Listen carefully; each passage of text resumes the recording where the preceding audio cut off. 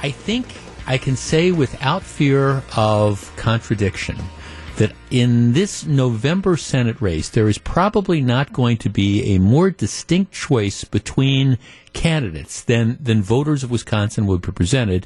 That is, regardless of whoever the Democratic nominee for Senate is, and their challenge to U.S. Senator Ron Johnson. And right now, we are joined by the senior senator from the state of Wisconsin, Ron Johnson. Senator, good afternoon.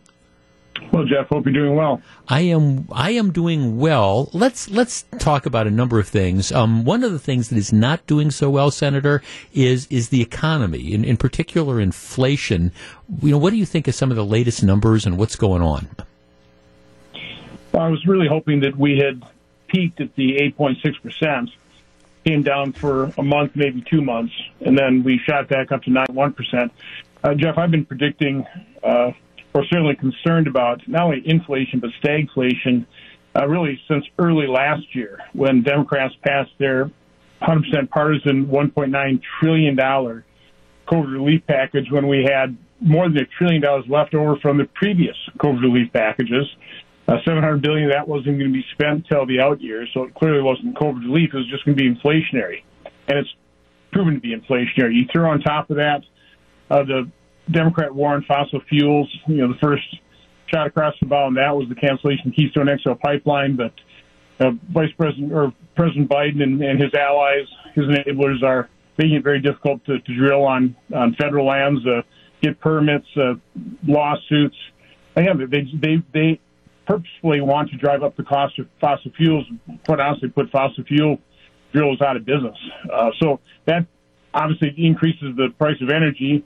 It's reduced record gasoline prices. So high energy costs, record gasoline prices, out of control deficit spending, way too many dollars chasing even fewer goods because a lot of the spending is making it possible for Americans and Wisconsinites not to re-enter the workforce. So factories can't hire enough people, so they can't even meet the demand for their goods, so you have even fewer goods. So I call that the triple whammy, and it just didn't happen. I mean, this is caused by Biden and Democratic policies and governance.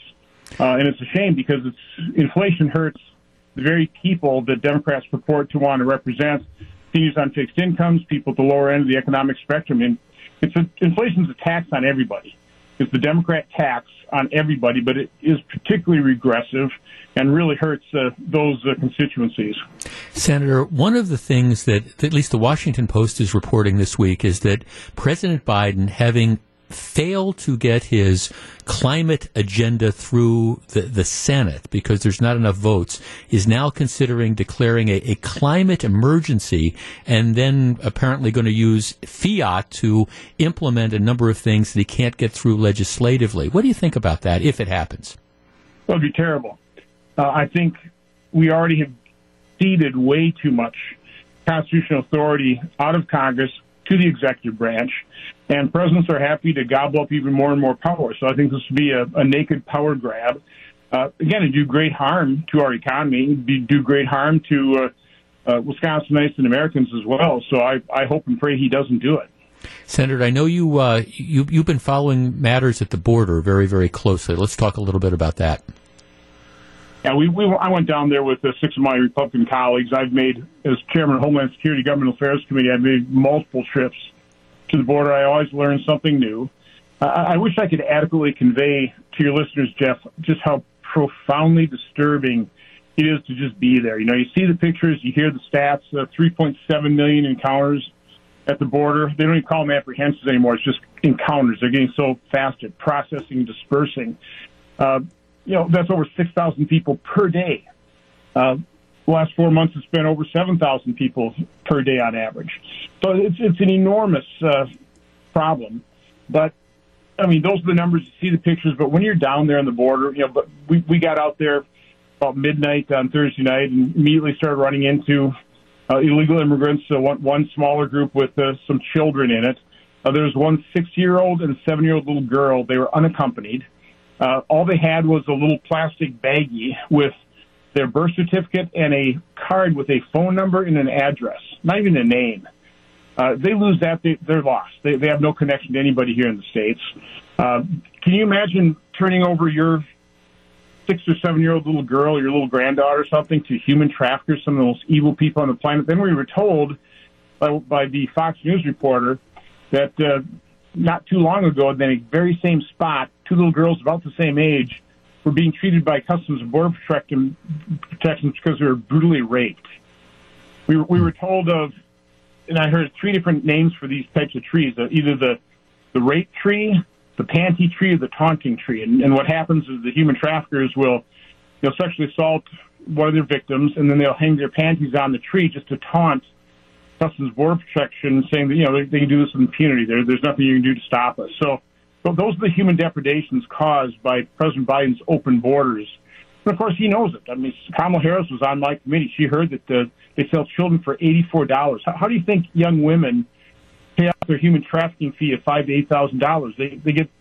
They get put into the sex trade business. So, the human depredations of the illegal flows are horrific. Mm-hmm. And, of course, the potential people coming in terms of gangs, the threat to national security, the uncontrolled flow of not only illegal immigrants, but also deadly drugs, 107,000 overdoses last year. It's all caused, again, this was caused. Joe Biden was just unlucky. He caused this. We pretty well have the border secured. We shut down the flow of unaccompanied children, shut down the flow of family units exploiting our asylum laws, and then he blew that all up. He dismantled all those successful programs, and now we have this complete out-of-control open border situation.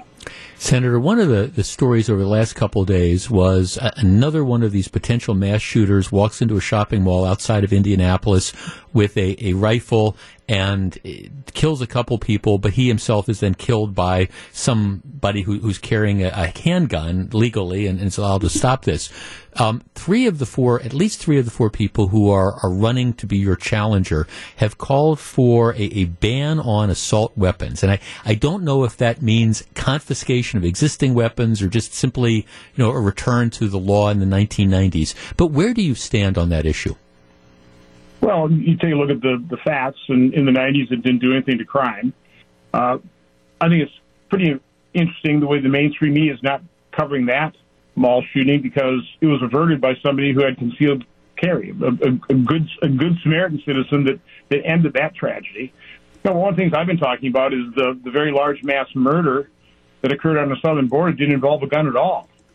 53 people were murdered by human traffickers. 3 of them were children because of President Biden's open border policy. So, again, until we actually start enforcing the gun laws that we already have, I don't see any benefit to passing new laws. Senator, we haven't spoken since the Supreme Court struck down Roe versus Wade. I know that there is some push, particularly among, for example, some of the people who are challenging you, to use a federal legislative response to Roe versus Wade, which would essentially codify Roe versus Wade in federal law. What do you think about that? Well, first of all, I think the Supreme Court decision was correctly decided. I think the Roe v. Wade decision and then the follow-on decisions just delayed the very necessary discussion that we needed to have for 50 years. And the discussion, I hope it can be done with sympathy and compassion. But the question that we need to decide is a pretty basic one. At what point does society have the responsibility to protect life? And that's the question that's on the table. I don't think 535 members of Congress can decide that for every American either. It's not going to solve the problem. What we need to do is send this back to the states and then through a democratic process, and it will probably take, months, years, maybe multiple elections for people in the states to come up with a consensus. There will be a patchwork of different laws. My guess is, if you look to Europe, that has a similar situation. They're not states, they're nations. Far more restrictive laws in terms of protecting life than what we have even under Roe v. Wade. So I think when people look at the facts and they take a look at what a little 15-week-old baby is, what that 15-month-old or 15-week-old baby can feel and that type of thing. My guess is the consensus will be to protect life probably a little bit sooner than later. But again, I think we have to leave that up to individuals, the American people, on a state-by-state basis, and let's process play out. I don't want to circumvent that at this point in time by trying to pass some law here in Congress, which, by the way, is not going to be possible. I don't think there's going to be any consensus here in Washington, D.C. So let's let the states decide. That's what we should have allowed to happen 50 years ago, and this would not be such a divisive issue. Senator, what do you think about the work of the January 6th committee? No, unfortunately, it's highly partisan. It's not asking some of the questions I was asking immediately after January 6th, which was, where was the security? I've written numerous oversight letters to Capitol Police. They've answered some of them. Tried to get to the Sergeant at Arms and the people responsible for security to answer them. I have not got responses from them. But it's just not. It's not asking all the questions that are on the minds of the American public. It's a very partisan affair. They smeared me, which I did not appreciate. So they haven't done the due diligence. It's just a partisan exercise. And if you're on one side of the aisle, you're probably paying attention to it. If you're on the other side of the aisle, you're probably not paying attention to it. Well, to that point, Senator, let me ask you specifically, because I have a number of people who are on the other side of the political aisle who are saying, well, what was Senator Johnson's role in that fake elector scheme? And I assume that's what you're referring to when we're talking about smearing you. So let me just flat out ask it. Why do you consider that a smear, and what happened? Because they took something and turned into like a big mountain.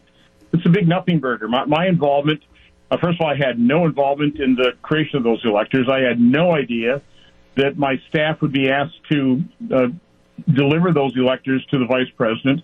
My involvement, I think there were 3 texts that I received and read, very short ones, 2 that I texted out. My total involvement lasted, 60 seconds. The total involvement in my office spanned 70 minutes. So again, I wasn't involved at all. This came from Congressman Mike Kelly's office. That's now been verified. That's true. He denied that falsely. We were, because I was a senator, I could have potentially gotten something to the vice president. But again, we were involved for less, a total time period of 70 minutes, but my own involvement could be measured in seconds, 60 to 120 seconds. That's it, 1 to 2 minutes. So they make it sound like I'm part of some vast conspiracy on this thing. I couldn't even remember it, basically. That's why it took a while for us to gather the facts and get the texts and lay out exactly what happened. I mean, we weren't even sure who even contacted us on this thing. Again, it was just such a non event on the day of January 6th. Couldn't even remember the details. We finally got the details. My statement was absolutely true. That I issued immediately, saying I had no involvement in it, had no idea that I was going to be asked to deliver these. In the end, we didn't deliver them. End of story. Senator, when you're back here in Wisconsin on the campaign trail or fielding constituent calls, what's the number one issue you hear? What is most important to the voters that you're talking to, at least in Wisconsin? Inflation, record gasoline prices. I mean, there's nothing even close. This is really hurting people. And again, Jeff, I have to point out, it didn't just happen. The inflation and record gasoline prices, this was caused by really bad policy. And it's really bad policy promoted by President Biden and his enablers in Congress.